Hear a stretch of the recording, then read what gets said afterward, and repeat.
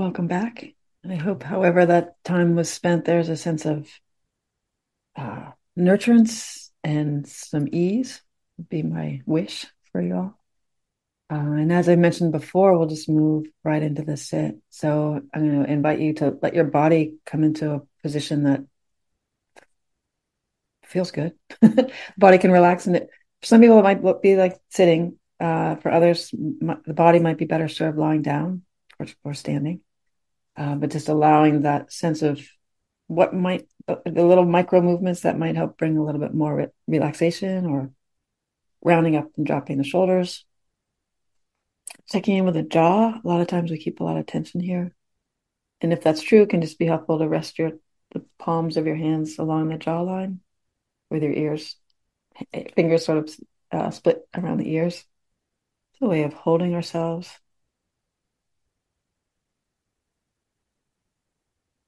Again, the sense of inviting a sense of relaxation into the bones, into the body.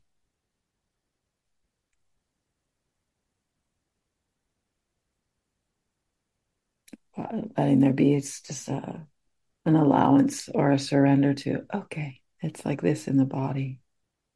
Feeling the feet on the floor, if they're there.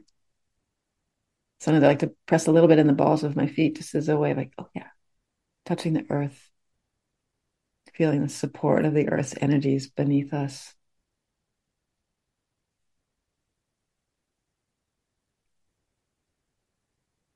Again, if the image or the sense of sort of landing in the bones is helpful, kind of rest the attention there.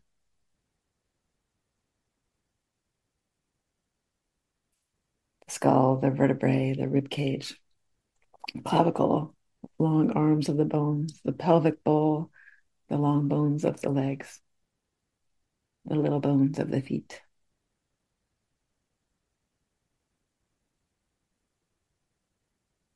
This is home, yeah, this body of ours, can be a complicated uh, sentiment.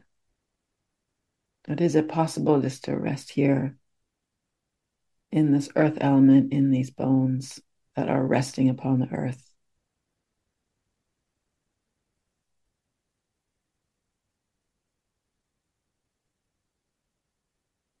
And to feel into a relative stillness here in these bones of ours.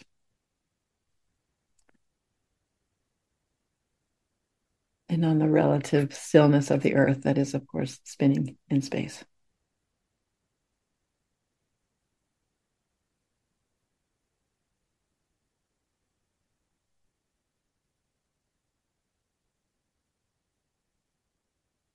And how might it be to just allow yourself to rest here? The mind will do what it does, entangling itself in thoughts or plans or conversations, arguments. Okay. And then come back. Oh, sweet mind, can we just rest here? As if we've been on a long hike together and we've stopped for lunch, or stopped for a pause in the sunlight. Our backs perhaps resting against smooth boulders or tree trunks, or lying flat on a grassy meadow or amongst a meadow of wildflowers.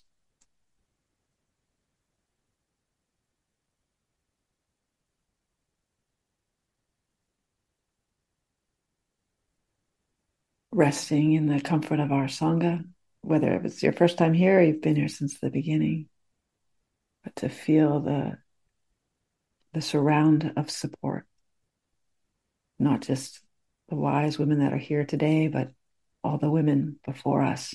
Yeah.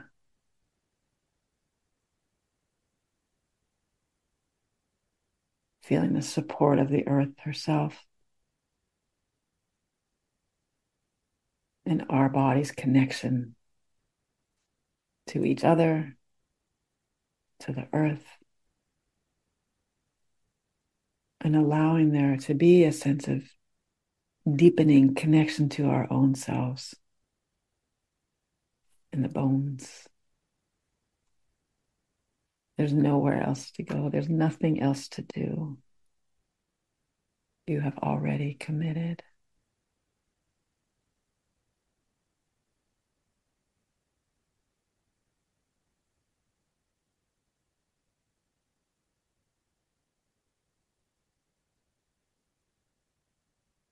It can be helpful in working with the earth element to have an image, whether it's all of us around in a beautiful wildflower, abundant meadow, or to imagine those of us in the West Coast or those majestic redwood trees or California oaks or in a grove of aspens or whatever the trees might be in your area, to feel their solidity, their presence. If this is helpful as an image, it might not be, so let it go. If not, or again, resting upon a boulder, resting upon the earth herself.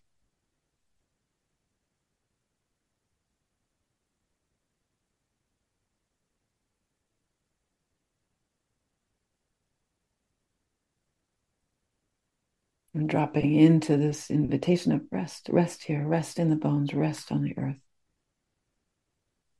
Nowhere else to go, nothing else to do. The mind is doing what the mind does.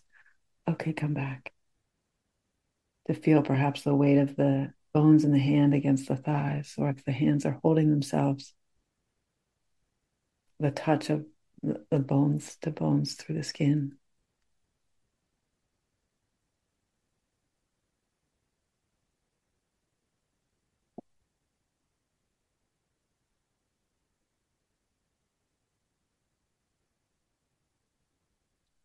And if it's helpful, just to periodically just drop that word, just rest.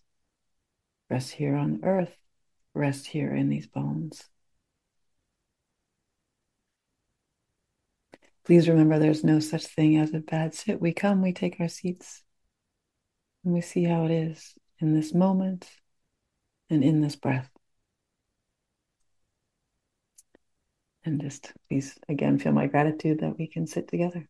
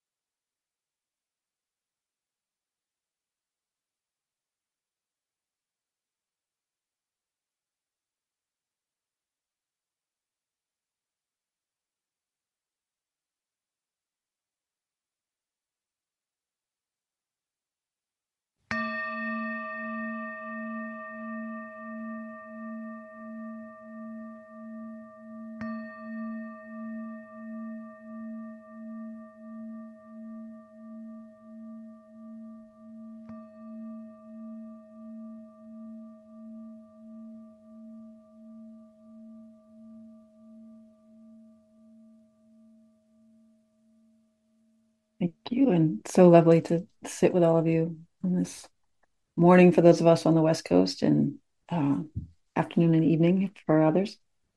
And today I wanted to sort of play around in the terrain of working with fear. Um, I think if I were to say if my soul had a journey in this particular lifetime, it would be working with fear. Um, the household I grew up in had many beautiful things about it, but it was also had a very dark and terrifying side of it.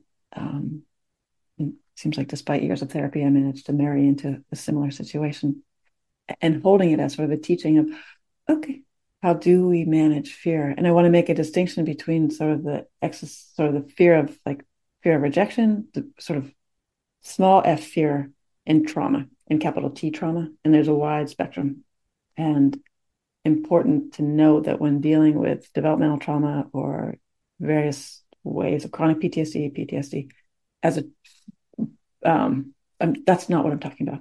That's definitely something that requires just such tenderness and patience and support in a way that more the small F fears do. So I do want to make that distinction, although they're related, right? It's all of a kind of all of a piece, but really wanting to make clear when there's the heavier, again, capital T traumas, that does require a different way of working with it because it's just so, can be so much living in the cells and just requiring a very gentle approach and titrating in and out so we don't keep re-traumatizing ourselves. So setting that aside, so really look more at the fear, and these are fearful times. Just given all the news, the bombardment of news, much of it is what that is we're shown is not good. Um, Fears about the climate and the economy and politics, all that. I don't need to list all the ways in which sort of the external world can seem scary, but also just internally how the fears kind of challenge us. And there's an article in the magazine Lion's Roar by Joseph Goldstein, and he sort of talks about the three main areas of fear. One, the sort of fear of pain. And many of you know, I broke my wrist over the winter holiday, and even though I was all bandaged up, I had my vulnerability was so high. It was just so surprising to me how scared I felt, even though it was like totally safe and protected. But there was such a vulnerability, like, what if I fall again? And it was just really interesting to watch internally a level of fear that was unfamiliar to me, just around perhaps my own frailty or just that the vulnerability of the surprise. I was trying to play ice hockey, the surprise of the break, but then also all that sort of went on from there. So there's this fear that we have of pain, and it can just be sort of discomfort. We have a backache or the headaches, or the ways we move away from fear, away from pain into comfort. The temperature is not right. And those of you who've sat retreats, it's going to be kind of comic of the sort of the window challenges of people wanting windows up, windows down, the wrapping of blankets and pillows and trying to get comfortable, when really it's sitting for long periods of time is often just uncomfortable, right? This has that second mindfulness quality. The vagueness is sitting with unpleasant, like to be still and actually allow ourselves to be with what arises is often unpleasant. And we can take a couple days before things can smooth out. And our kind of habituated, ingrained habit to move away from pain or discomfort into ease, right? There's a way in which I think we're always kind of seeking it, whether it's temperature wise or hungry or thirsty or itchy clothing or whatever it is, just being able to know this movement towards comfort and what's beneath that. And in this article, Joseph Wilson's being like, part of it's this fear, the fear of discomfort. When it's something going on in the body, it can be feel like, what if this is what it is? What if, turning to Dr. Google is the worst thing that we can do often. This isn't sort of, oh my God, it could be all these things. And then the fear can escalate. One thing, listening to different talks about fear and readings is sort of stating the obvious, but so much of the fear is what's going to happen. What if this thing that I'm feeling becomes, or what if it's always like this, or it's very future oriented? That Mark Twain quote, the worst things in my life actually never happened to me. that sense that we can, by imagining a future that's terrifying or something terrible is going to happen, but it's not actually what's happening right now. So part of the way of working with fear is just being able, like, oh, sweetie, come back here. So that invitation in the sit of just, can we just rest in the bones? Because the mind is really good at creating futures. Some of them are lovely and some of them are not. Right? We can really, I'll speak for myself. I can really, if I let it go, I can really scare myself as to what might happen. For those of us with kids, that's an easy thing to do also, is to get freaked out about our kids' future worrying, or young ones that we love. Yeah. And how to watch and just being able to know, oh, this is kind of a future tripping. Is it helping me? Okay, can I come back present moment? Is there much I can do? The Dalai Lama speaks about when we're worried about something, can you do something about it? Great. Then you don't need to worry about it, because you can just take action. Is there nothing you can do about it? Okay, then there's nothing you can do about it. So that sense of that worry, which I would put on the fear continuum, really isn't very helpful. I happen to be quite good at it, which also makes me a good planner. But it's sort of catching when is this really not serving me, and to be able to reel it back. Easier said than done. And again, personally, for me to be able to come back into the elements of, like, oh, just rest here. Yeah, with the image of the natural world, and being able to ground and settle as a movement away from the mind that can just really spin out. Another shading of fear is just the uncertainty. What's going to happen? What's going to happen sort of with me, with my body? Like, oh no, I have surgery. Or as we are, may no longer be in our 20s, our bodies are different. And what's going to happen? What's going to happen to those that we love? As we as the reality of impermanence impinges in our lives, in terms of losing relationships and losing people, and the arising and falling away of all that we hold dear, there's that uncertainty of, what can I control? Not much, right? Really not much. That line about the only false sense of security is the only kind there is. So how do we work as we live in a world that's very uncertain? That notion that anything can happen at any time, positive or negative. Okay, how do we have a sense of steadiness, of equanimity, of relative solidity to meet what comes, right? So there's this quote, a little poem by Anne Hillman: we look with uncertainty. We look with uncertainty beyond the old choices for clear-cut answers, to a softer, more permeable aliveness, which is every moment at the brink of death. For something new is being born in us, if we but let it. We stand at a doorway, awaiting that which comes, daring to be human creatures, vulnerable to the beauty of existence, learning to love. And love, this invitation to a softer, more permeable aliveness, which in every moment is on the brink of death. And whether we hold as death, like an in-breath and an out-breath, there's a death there. At night when we go to sleep, that too can be talked about as a death. When there's a death, there's a rebirth. Yeah.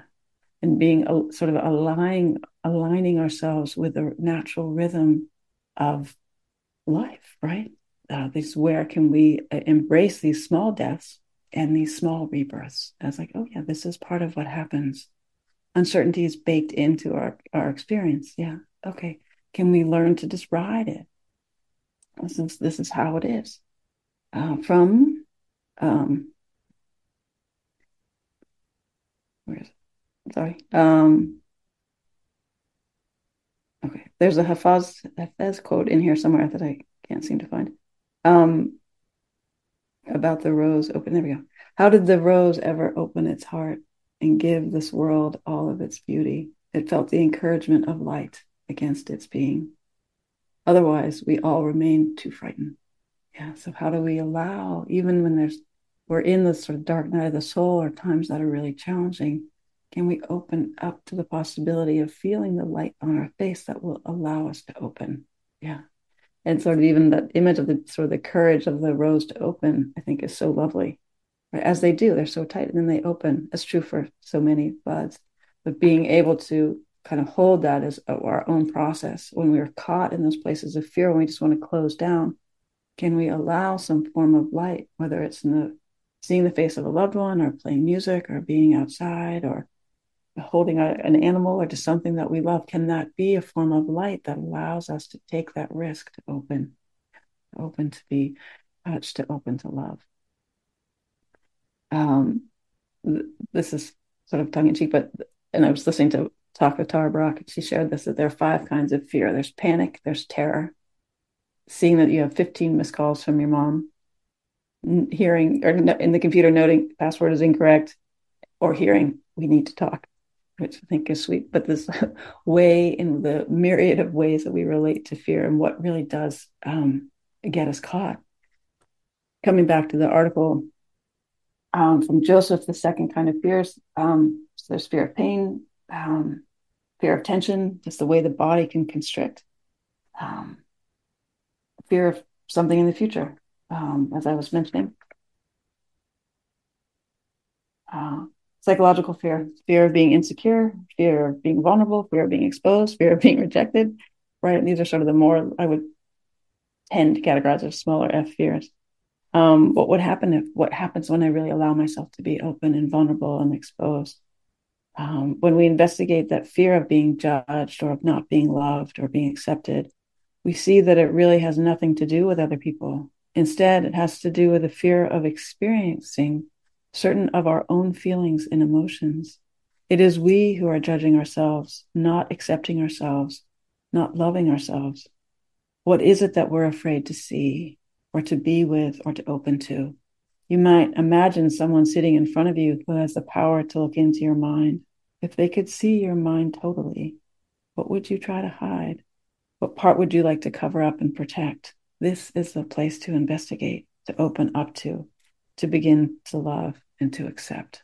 And again, I just love Joseph, but this is sweet invitation of gentling ourselves into what are we scared of in terms of the relational field, and also what is conditioned. For those of us that grew up in households where there wasn't unconditional acceptance and love and support, we develop strategies that end to adulthood like, this doesn't actually help me. Yeah. And there's an unlearning process that needs to happen to be able to soften into the heart, to accept ourselves, to even imagine into feeling a sense of self-compassion and gentleness. Yeah. And it can be scary to do so, because the armoring that many of us may have formed as when we were young, or in response to experiences into our adulthood, that armoring kept us safe, right? And so there needs to sort of be a bowing and an understanding and an appreciation that fear has a very real, healthy side. If we're being chased by something, it's a good idea to be scared and to run. Yeah. If then the fear of pain is also good. If your hand's in the fire, you don't leave your hand in there and meditate upon it. You pull it out. So there's, I think, woven into this relationship with working with fear is the appreciation for it. There's value here. It's just when it overtakes us, or when we become so scared of fear itself. Yeah. That we begin to allow ourselves to kind of unpack it, to see, well, what's true here? What's useful? And where are the conditionings from past strategies that are just getting in the way, kind of keeping us constricted and in a place of fear? But again, coming back to that armoring place, to really the importance of honoring it. Yeah, it did keep us safe. And to be able to work with, okay, is there a way that can just relax a little? And what does that feel like? Or relax a lot? What does that feel like?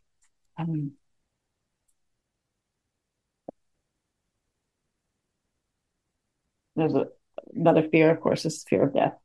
We don't look at very much death. We don't look at death very much in Western cultures. We don't look at the process of decaying and aging, and we don't relate much to dead bodies. We pretend it doesn't happen. And how do we start to open up to, again, as I was mentioning before, the frequency with which we can notice the habit of small deaths, small rebirths. Yeah. Again, kind of aligning ourselves like, oh, this is sort of a natural unfolding in the natural world. I'll share this. The fear of pain, fear of uncertain emotions, of feelings, fear of loneliness, fear of anxiety, fear of sadness, fear of anger, fear of being vulnerable, fear of death. How can we make them an intrinsic part of what we're doing here?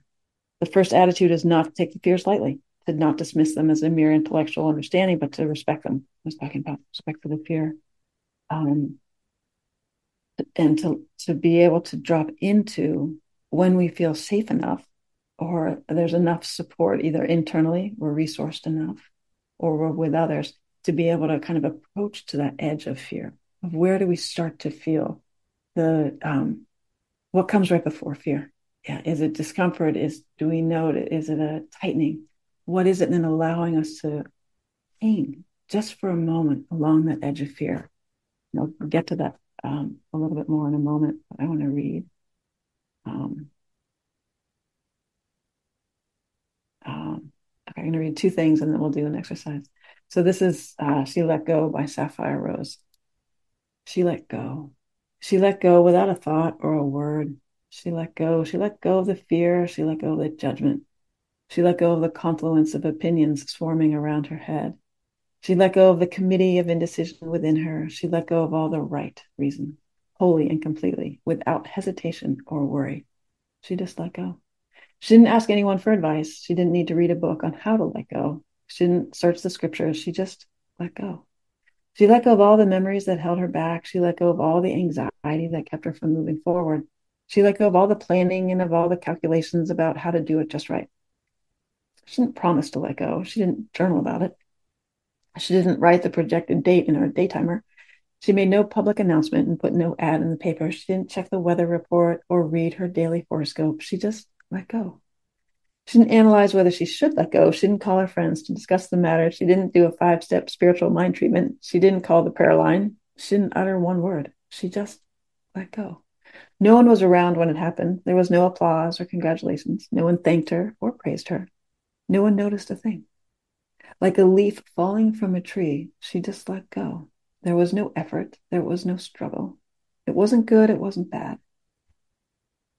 It was what it was. And it was just that. In the space of letting go, she let it all be. A small smile came over her face. A light breeze blew through her. And the sun and the moon shone forevermore. And sweet, it's always a little that the idea of letting go is always sort of mixed for me. It's sort of it sounds so easy and sort of let go into what. But what I like about this poem and the cadence of repetition is this possibility in this moment. Can we let go a little? Yeah, it's not to let go entirely, but even with regard to say that armoring or the ways that we can have the habituation to fear, just noticing in this breath, can I let go a little? And by letting go, it's just, again, if there's a tightness, say of the fist, of the clenching or the sense of fear, naturally there'll be constriction. Can we just let that go a little through breath, through imagining something beautiful, through noticing when we're not in the place of fear? Yeah, these are ways, again, momentarily of letting go and to release any expectations that we'll be able to let go entirely. And that's that. We're not really wired necessarily to do that, but being able to just pay attention for when there's a lightening up or when there's a letting go, even in just one breath. Okay. And then one more poem. This is a Green Crab's Shell by Mark Doty. Not exactly green, closer to bronze, preserved in kind brine, something retrieved from a Greco-Roman wreck, patinaed and oddly muscular. We cannot know what his fantastic legs were like, though evidence suggests 8 complexly folded scuttling works of armament, crowned by the foreclaws gesture of menace and power. A gull's goblet the center, leaving this chamber, the size of a demitasse, open to reveal a shocking giada blue. Though it smells of seaweed and ruin, this little traveling case comes with such lavish lining. Imagine breathing, surrounded by the brilliant rinse of summer's firmament. What color is the underside of skin? Not so bad to die if we could be opened into this, if the smallest chambers of ourselves similarly revealed some sky. So I'm going to ask you to close your eyes.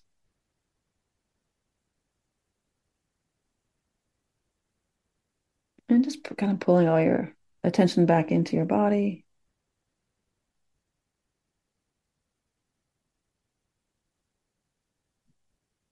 And just to consider opening to the possibility of sort of the Pema Sugar line of places that scare you, or to fear, and I mean like little case s, little case fear. So what are the places, the well-traveled neural pathways of fear that run in the mind? So not, again, not capital T trauma and not those capital F fears, but just the fears that you're aware of that are on the more mundane field, but have enough of a charge that you can feel it. Yeah.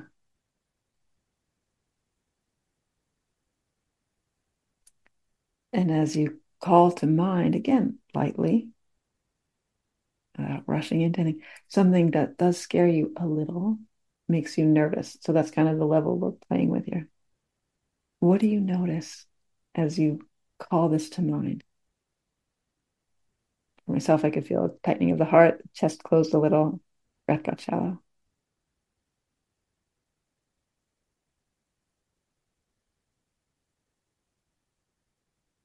And just this amazing mechanism of when we call to mind something that scares us a little, the body responds. Yeah.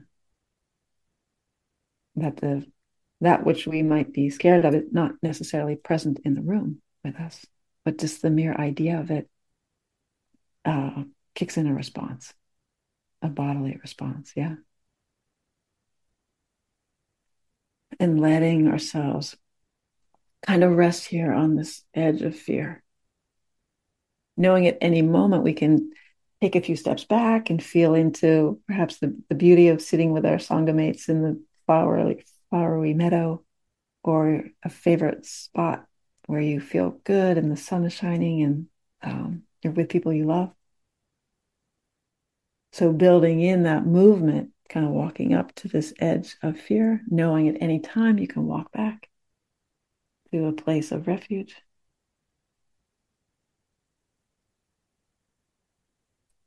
Take some breaths there and then come back again to this edge of fear with the intention of just being really curious. What happens here on this edge?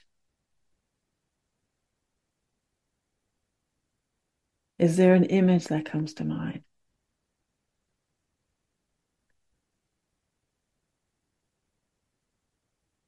And if the image is too vivid, then just back it off. It could just be, so one image that came to my mind, just sort of on a football field, those lines are the gridiron lines.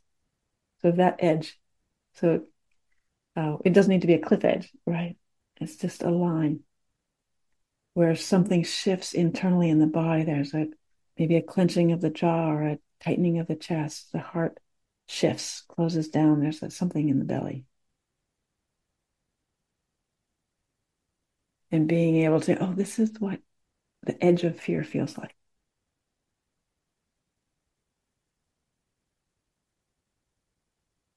And then imagine walking back 3, 5, 10, 20 feet where the body can relax again. There's a release. There's a deep inhale. There's a deep exhale. The jaw can release. The chest can open again. The breath can move into the belly. The body might want to shake itself a little.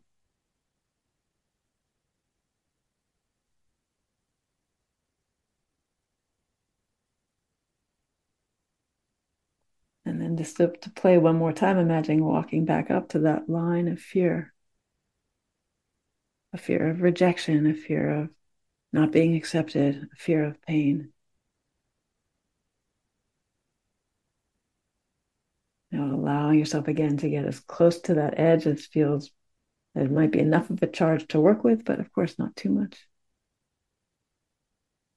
Notice what happens. Where, if anywhere, is there a constriction or a tightening or a resistance, an aversion? Okay. And then moving back, releasing that, and literally it might be like a shaking it out, moving back to a place where there's a sense of lightness, a sense of opening. As if we could retreat back into that shell that Mark Doty so beautifully described of the crab that's lined with a blue sky, that's lined with a sense of expansive, boundless space and love.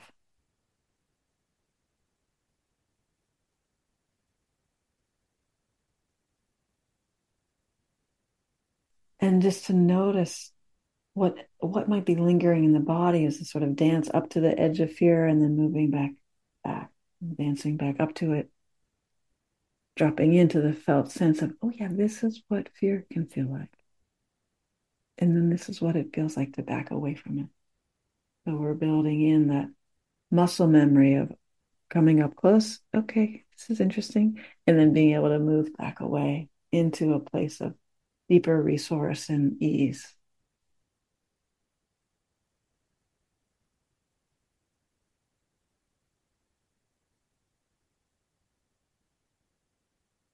Because so often these parts of ourselves that scare us or that are unfamiliar or that we try to protect ourselves from are really just wanting to be known. Yeah. Wanting to be seen and integrated. And that can take time. And allowing ourselves this permission, okay, we'll take the time it takes. So we don't flood the system or overwhelm the body, but allowing there to be an intentionality towards moving up to this edge of fear, opening up to, well, this is what this feels like, knowing we can back out. So into a place of beauty. Yeah. All right, there's going to stop here. Thank you for your kind attention. And then we'd just love to open our time up for questions or comments or how that exercise was, if it worked, it might not have. And just ask that when you do share, you just stay with your own experience and just look forward to hearing from you. So thank you. Thank you for listening. To learn how you can support the teachers and Dharma Seed, please visit dharmaseed.org/donate.